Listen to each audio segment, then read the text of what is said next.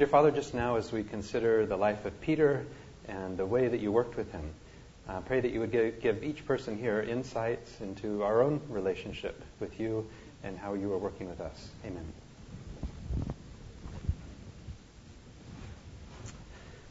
Okay, I really have enjoyed just in recent years learning about the Myers-Briggs test. Don't you take this at the beginning of medical school now, so you all kind of learn about your personality type?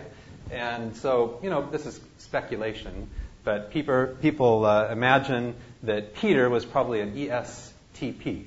But there aren't a lot of medical students that are ESTPs. I think most medical students are SJs, right? But anyway, so this just gives you an idea of other people that are thought to be of that personality type. Okay, people, you can see this is a very outgrowing crowd, right? Teddy Roosevelt, here's Evel Knievel, the thrill seeker. John Wayne here with a gun, Lucille Ball, Madonna.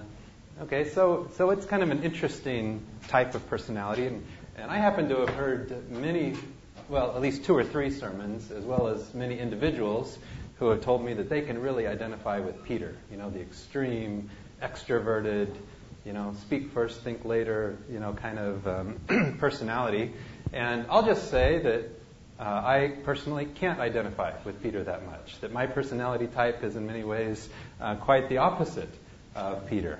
I am, what am I? I am an ISFJ or an ISTJ. I think ISFJ. But anyway, it's quite a bit different than Peter. But the point of this lecture will be not so much to identify with Peter, but with the way that God worked with Peter. The reason the personality types have been very helpful for me is just to recognize, this is the way I am, this is the way other people are, and it has helped me not to always try to be like another personality type, and just to be comfortable with who I am. When I took this test, I think they have 20 extroverted, introverted questions, and I was all 20 on the introverted side, okay, so kind of an extreme. All the way through neurology residency, in fact, my biggest fear in life was public speaking. So I find it kind of interesting. I got into a position with so much public speaking. But anyway, my wife, interestingly, her personality type is the rarest type. When you look up people that are of her personality type, the first one that comes up is Gandhi. So I've always been kind of jealous of her. If you look up mine, I think the first one that comes up is Herbert Hoover and George Washington. And I don't know. It's just not quite the class of Gandhi, it seems like to me. Okay, but Peter here is of this type of a person. And I think it's so helpful to identify with the mindset, okay, not just of Peter, but of the people in general about the Messiah. And it's very clear, the expectations, that the Messiah would come to liberate his people by conquering the Romans. Okay, the ideal here was the prize fighter Messiah. And we could go through so many specific examples in the Gospels to show that this is what people wanted. Okay, they wanted a conquering hero, okay, not a suffering servant. And Peter, of all the disciples, has the most, I think, fire in this direction in terms of that's what he wanted. Okay, it's very interesting here in 2 passages right next to each other. In Matthew 16, we have this interaction between Peter and Jesus. Jesus asked his disciples, "Who do people say the Son of Man is?" Some say John the Baptist, they answered. Others say Elijah, while others say Jeremiah or some other prophet. Okay, they didn't say who they thought he was, but, this is what other people say. "What about you?" he asked them. And again, of course, Peter, the one to speak up immediately. And Peter answered, "You are the Messiah, the Son of the living God." And Jesus said, "Good for you, Simon, son of John. For this truth did not come to you from any human being, but it was given to you directly by my Father in heaven." Okay, would it be hard not to have your head swell up just a little bit if Jesus said that to you? And then he would go on and say, "And on this rock, on this truth, I will build my church." So Peter had really latched on to something, incredibly important, foundational about who Jesus was. And Jesus, appropriately recognized and said, "That's it."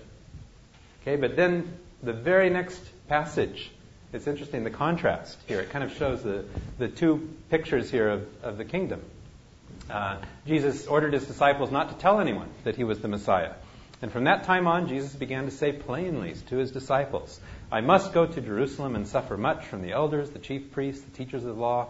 I will be put to death, but 3 days later I will be raised to life." And again, Peter can't restrain himself. Peter took him aside and began to rebuke him. Because again, that's not the kingdom that he wants to be a part of. Okay, the Messiah that would come and die, he wants a Messiah that would conquer and reign. God forbid it, Lord, he said. That must never happen to you. And Jesus turned around and he just said, this truth came from the Father to you. But now he turned around and said to Peter, get away from me, Satan. Okay, we're in the same passage. You are an obstacle in my way because these thoughts of yours don't come from God, but from human nature.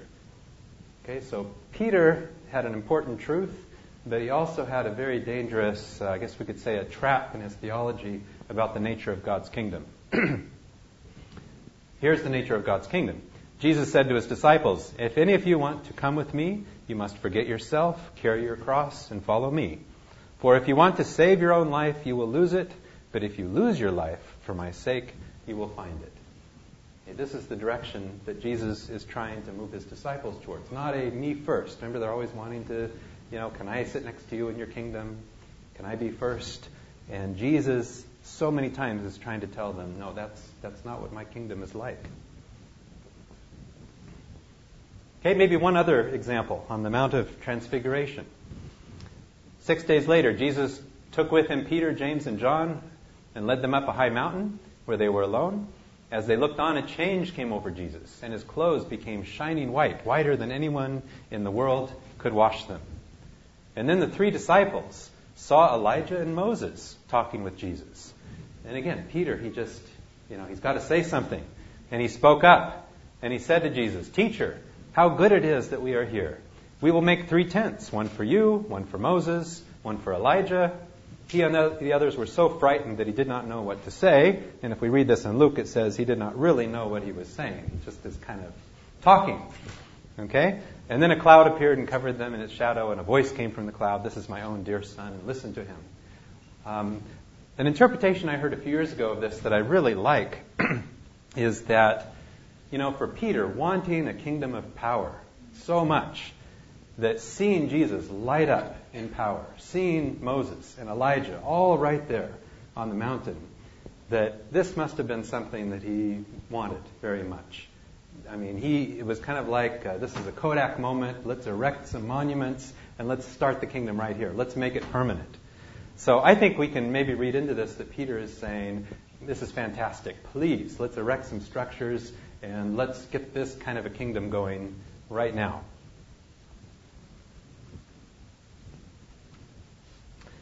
Okay, but we're going to concentrate the life of Peter on just a little bit in the upper room and then through the death and resurrection of Jesus.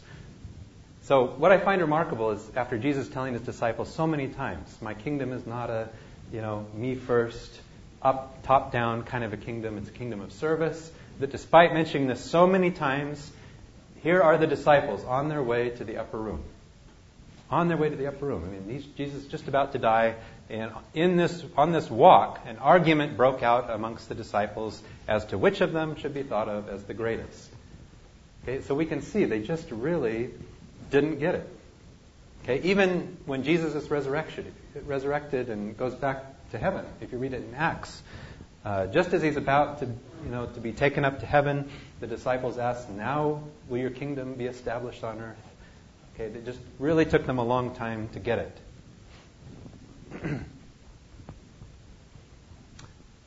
Okay, so we have this upper room situation, of course. We'll talk about that in a minute. And Jesus warned Peter very clearly. And I think what I would like to also read into this is that Jesus knew Peter's trap, which was this false understanding of the kingdom. And he tried to warn him about it. He said, Simon, Simon, listen, Satan has received permission to test all of you, to separate the good from the bad, as a farmer separates the wheat from the chaff. But I have prayed for you, Simon, that your faith will not fail. Okay, but he seemed to know that his faith would fail. Okay, because he said, and when you turn back to me, after you fail, you must strengthen your brothers. And Peter answered, always confident, Lord, I'm ready to go to prison with you and to die with you. I tell you, Peter, the rooster will not crow 3 times until you have said 3 times that you do not know me.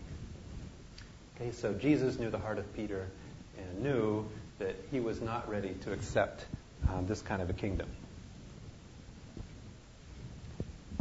Okay, we mentioned this a few times, but for me it's just such an incredible story. The disciples are arguing about who's going to be first in the kingdom. They come into the upper room, and I think Jesus is thinking, okay, how can I break through? This is just not sinking in.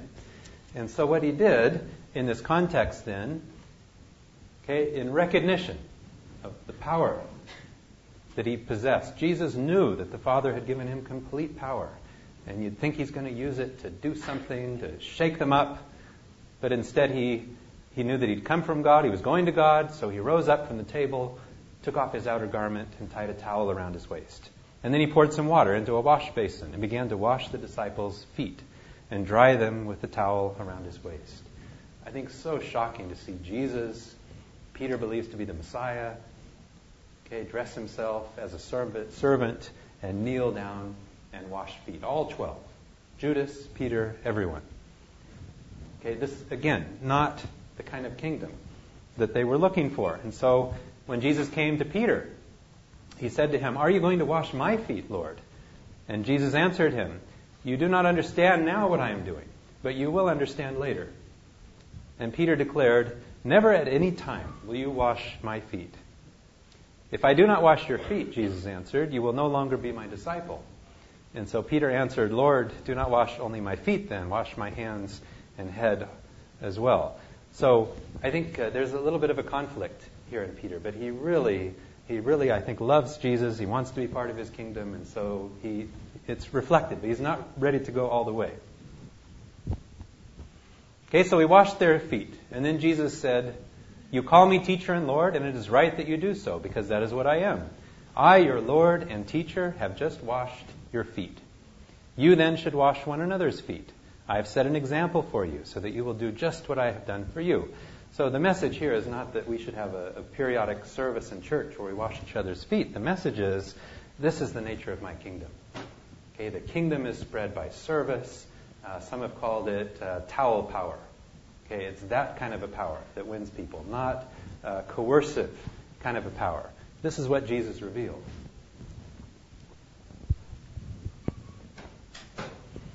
Okay, so again, Peter comes out here to Gethsemane with these two conflicting visions of the kingdom, okay, which comes out.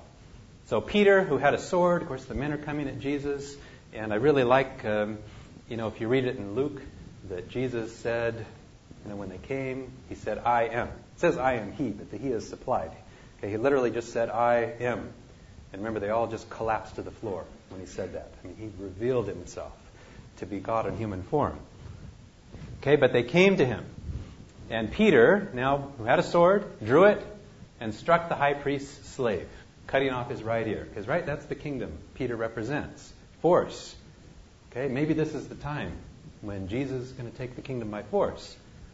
And the name of the slave was Malchus. And Jesus said to Peter, "Put your sword back in its place. Do you think that I will not drink the cup of suffering which my Father has given me?" Okay, and then what Jesus did, if we read it in the Luke account, is then he touched the man's ear and healed him. Now just imagine if you were there, if you're part of this mob, you're there to get Jesus, okay, and this man has his ear cut off, and this criminal that you're coming to get puts the ear back on. I mean, heals the ear of his enemy. Again, just another incredible manifestation, the way Jesus would treat someone like that. And I think for Peter, this is just too much. Okay, Jesus is clearly rejecting the direction Peter wants to go with the kingdom. And so all the disciples fled. There we go. So you know the story of how Peter denied Jesus 3 times, but I think it's just helpful to read it. So they arrested Jesus and took him away into the house of the high priest, and Peter followed at a distance. So it's just interesting. Peter is so bold. "I will die with you." And here he's kind of slinking in the background. Okay, hiding at a distance. A fire had been lit in the center of the courtyard, and Peter joined those who were sitting around.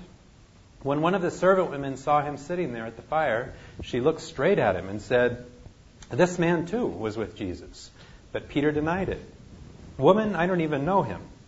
After a little while, a man noticed Peter and said, "You are one of them too." But Peter answered, "Man, I am not."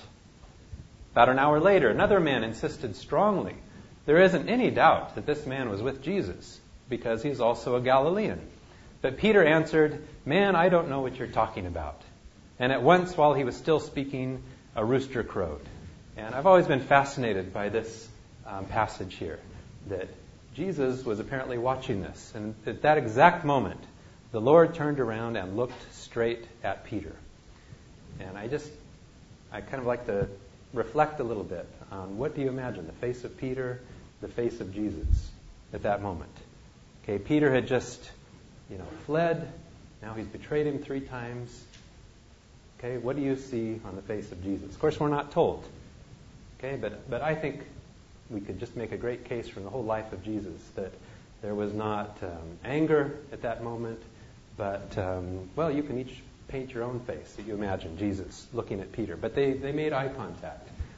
And at that moment, Peter remembered that the Lord had said to him, before the rooster crows tonight, you will say 3 times that you do not know me. And Peter went out and wept bitterly. Okay, so it came true. So the question here is, we all know the end of the story, but just to imagine we don't. How does God treat Peter, who had a persistent, wrong vision of the kingdom, and now he has so publicly denied Jesus 3 times? If we're talking about any corporate body, or even, an employee here at Loma Linda, if you're the supervisor and your employee does not like your direction and is always going against it, and then has done something so, publicly like this to completely maybe slander you, the equivalent of Peter denying Jesus, well, probably that relationship would be terminated, right? We might expect that. So I think it's a little bit surprising, really, to see how Peter was treated after all of this. Okay, the first clue we get is the women are at the tomb. And this is actually I think, a good example of why the Bible is believable, why the story of the resurrection is credible.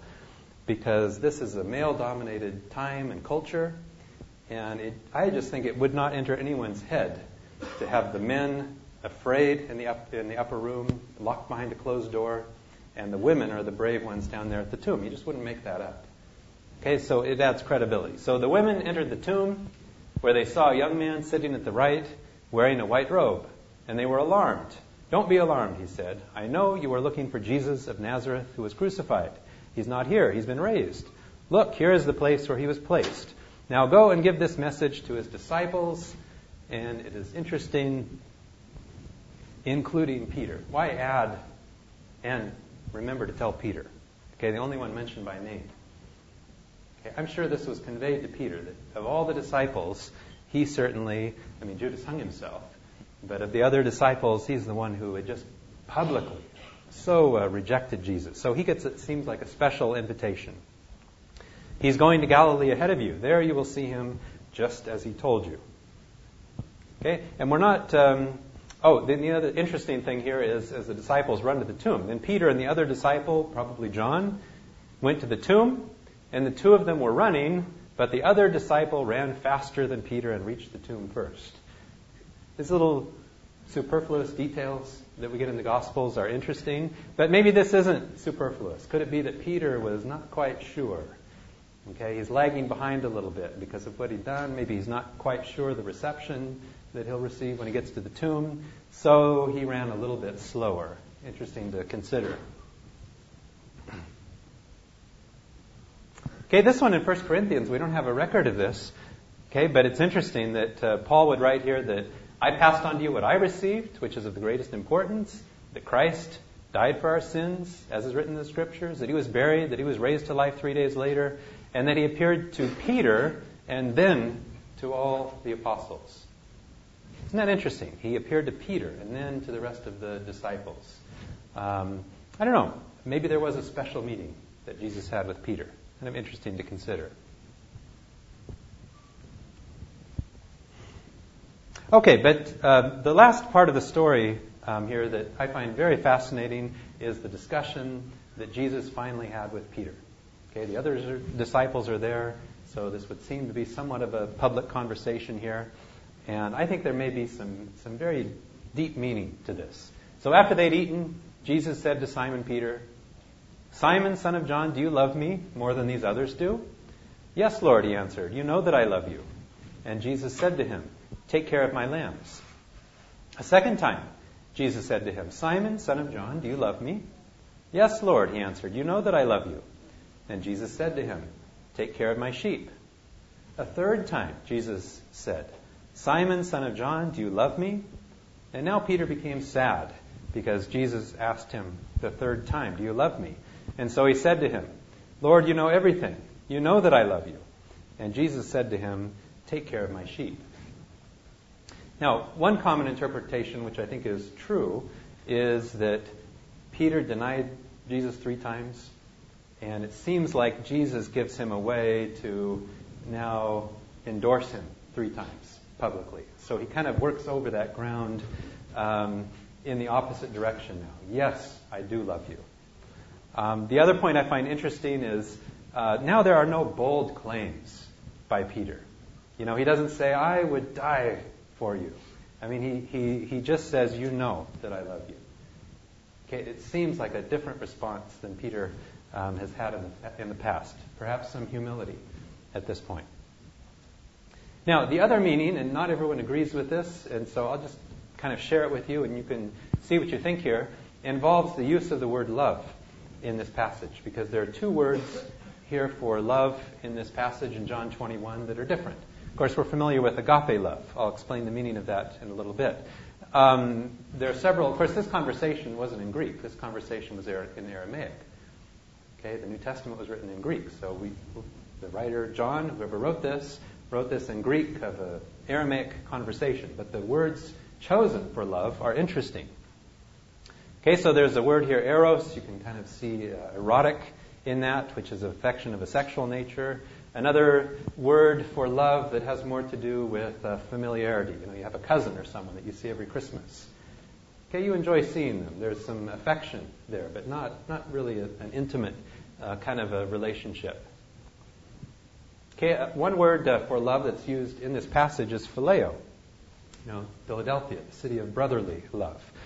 This is kind of an affectionate, sentimental, sometimes passionate love, brotherly love. So it's a good thing, but it's based largely on the emotions and feelings. And as some have written, since it's based largely on the feelings, it's subject to change as feelings change.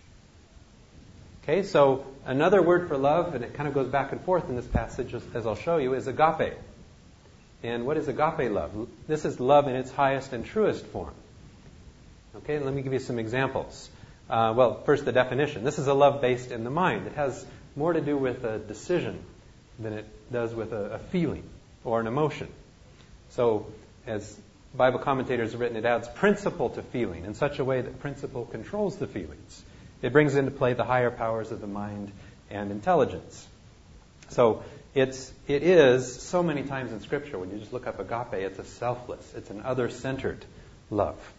So in John 15:13, there is no greater love, agape, what does it look like, than to lay down one's life for one's friends. So it's a love that gives and sacrifices. Okay, some commentators, I like their interpretation here. Richard Strauss wrote, it is a love which keeps loving even when the object is unresponsive, unkind, unlovable, or completely unworthy. It gives 100% and expects nothing in return. And Greg Boyd described it this way, ascribing worth to another at cost to yourself. Okay, so these are kind of some of the ideas here surrounding agape love. So the most famous verse in the Bible, for God so loved agape the world. And notice, what does it look like? That he gave. Okay, it's a sacrificial kind of love. And so the love chapter in 1 Corinthians, what is love? Well, here's what love is not. It is not self-seeking. Agape is the opposite of that. Okay, it is self-giving. So when we come back to this passage here and we kind of put in the words that are used, well, just see what you think. So after they'd eaten, Jesus said to Simon Peter, Simon, son of John, do you, and he used the word agape, do you agape me more than these others do?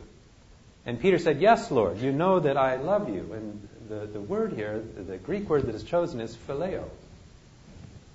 And Jesus said to him, take care of my lambs. A second time, Jesus said to him, Simon, son of John, do you agape me? And Peter said, yes, Lord, you know that I love you. And again, he used the word phileo here. And so Jesus said to him again, take care of my sheep. And then a third time. And now Jesus said, Simon, son of John, do you phileo me? Isn't that interesting? And at this point, Peter became sad because Jesus asked him the third time, do you this time phileo me? So is that kind of interesting? Here, the different choice of the words. I think it is possible that there is a significance here, and that Jesus is saying, do you love me in the agape sense, in the sense of giving, sacrifice, that kind of love? Because if we, here's maybe an example here in English. If someone would ask you, do you love me? And the response is, yes, I care greatly for you. Well, why not say, yes, I love you? Why use something that is just slightly different? Okay? And so what I think is maybe adds a little credibility to this is just what happens next in the conversation, where Jesus said, I'm telling you the truth. When you were young, you used to get ready and go anywhere you wanted to. But when you are old, you will stretch out your hands and someone else will tie you up and take you where you don't want to go. And the commentary is in the scripture added, in saying this, Jesus was indicating the way in which Peter would die and bring glory to God. Again, is that an agape kind of a sacrifice and love? This is what Jesus is calling Peter to. And then Jesus said to him, follow me. Okay, and I love how the Bible is just, it's just all hanging out there. All of the ugly parts of the individuals. I think it's reassuring to us that Peter here, we just see the human nature, that he turned around and he saw behind him the other disciple whom Jesus loved. Perhaps John again. The one who had leaned close to Jesus at the meal and had asked, Lord, who is going to betray you? And when Peter saw him, he asked Jesus, Lord, what about this man? Isn't that kind of natural? You have a peer. Okay, well, this is going to happen to me. What's going to happen to this colleague of mine? And Jesus answered him, if I want him to live until I come, what is that to you? Follow me. So I think Peter has to go through some rough ground here. He wants to be first, and Jesus is saying, this is what my kingdom looks like. This is the direction that your life will go if you follow me. And it seems like the Bible is really just invites us to grow up. Okay, if you read the books of Deuteronomy, it's kind of like you would speak with a child. Okay, it's the carrot and the stick. If you obey God, you'll get rewards in this lifetime. Okay, you'll have health, you'll have wealth, all kinds of things. And if you don't, God will punish you. Okay, and even in the Ten Commandments, God punishes to the third and fourth generation. But the things really unfold, I think, to a much bigger picture. In Ezekiel, God says, I don't punish the children for the sins of the parents, even though we've got that right there in the Ten Commandments. And here in the New Testament, a dramatic turnaround. The reward in this life is persecution. Okay, not a promise of health and wealth and all of those other things. Okay, you read Matthew 5, the highest kind of the pinnacle of following Jesus is you'll be persecuted as I am persecuted. Okay, well, what happens to Peter after Jesus is translated? And of course, we have Pentecost, and people think that they're drunk. Okay, when they're filled with the Holy Spirit, they were making fun of the believers, saying they're drunk. And then Peter stood up with the other 11 apostles, and in a loud voice began to speak to the crowd. Fellow Jews and all of you who live in Jerusalem, listen to me and let me tell you what this means. So Peter, and if we just read what Peter said here in Acts, he's a new person. Okay, and they're arrested several times and released. And then when they finally have to talk with the Pharisees and the Sadducees, after talking with Peter and John, the members of the council were amazed to see how bold Peter and John were and to learn that they were ordinary men of no education. They realized then that they had been companions of Jesus. Okay, so there was a transformation. And I think Peter really began to understand that this is what God's kingdom looks like. And this is the way we're to live in this world. Okay, but Peter, like all of us, is a work in progress. Okay, so if we read Paul in Galatians, have you read this passage about Paul and Peter? How well did they get along? Well, it's interesting because when Peter came to Antioch, Paul's talking, I had a face-to-face confrontation with him because he was clearly out of line. Because this is the Message Bible, but it just makes it real clear. Here's the situation. Peter regularly ate with the non-Jews. But when that conservative group came from Jerusalem, he cautiously pulled back and put as much distance as he could manage between himself and his non-Jewish friends. Kind of a hypocrite. That's how fearful he was of the conservative Jewish clique that's been pushing the old system of circumcision. So Paul confronts Peter to his face. Okay, how does someone like Peter take that? Okay, well, if we read Peter, here's what he had to say about Paul. And remember, the Lord's patience gives people time to be saved. This is what our beloved brother Paul also wrote to you with the wisdom God gave him. So who knows when these books were written in relationship to each other. I'm sure someone's figured that out. But I find it interesting here. Paul writes about how he confronted Peter face to face, and Peter writes something kind of gracious in his letter. Okay, so last verse here. Did Peter get the message? 1 Peter 2:19. For this is a gracious thing, when, mindful of God, one endures sorrows while suffering unjustly. For what credit is it if, when you sin and are beaten for it, you endure? But if, when you do good and suffer for it, you endure, this is a gracious thing in the sight of God. For to this you have been called, because Christ also suffered for you, leaving you an example, so that you might follow in his steps. Okay, so gone is the worldly kingdom, conquering the Romans kind of mindset. And here Peter endorses living like Jesus Christ in this world. Okay, so next time we're going to kind of parallel Peter with the life of Judas. Okay, let's pray.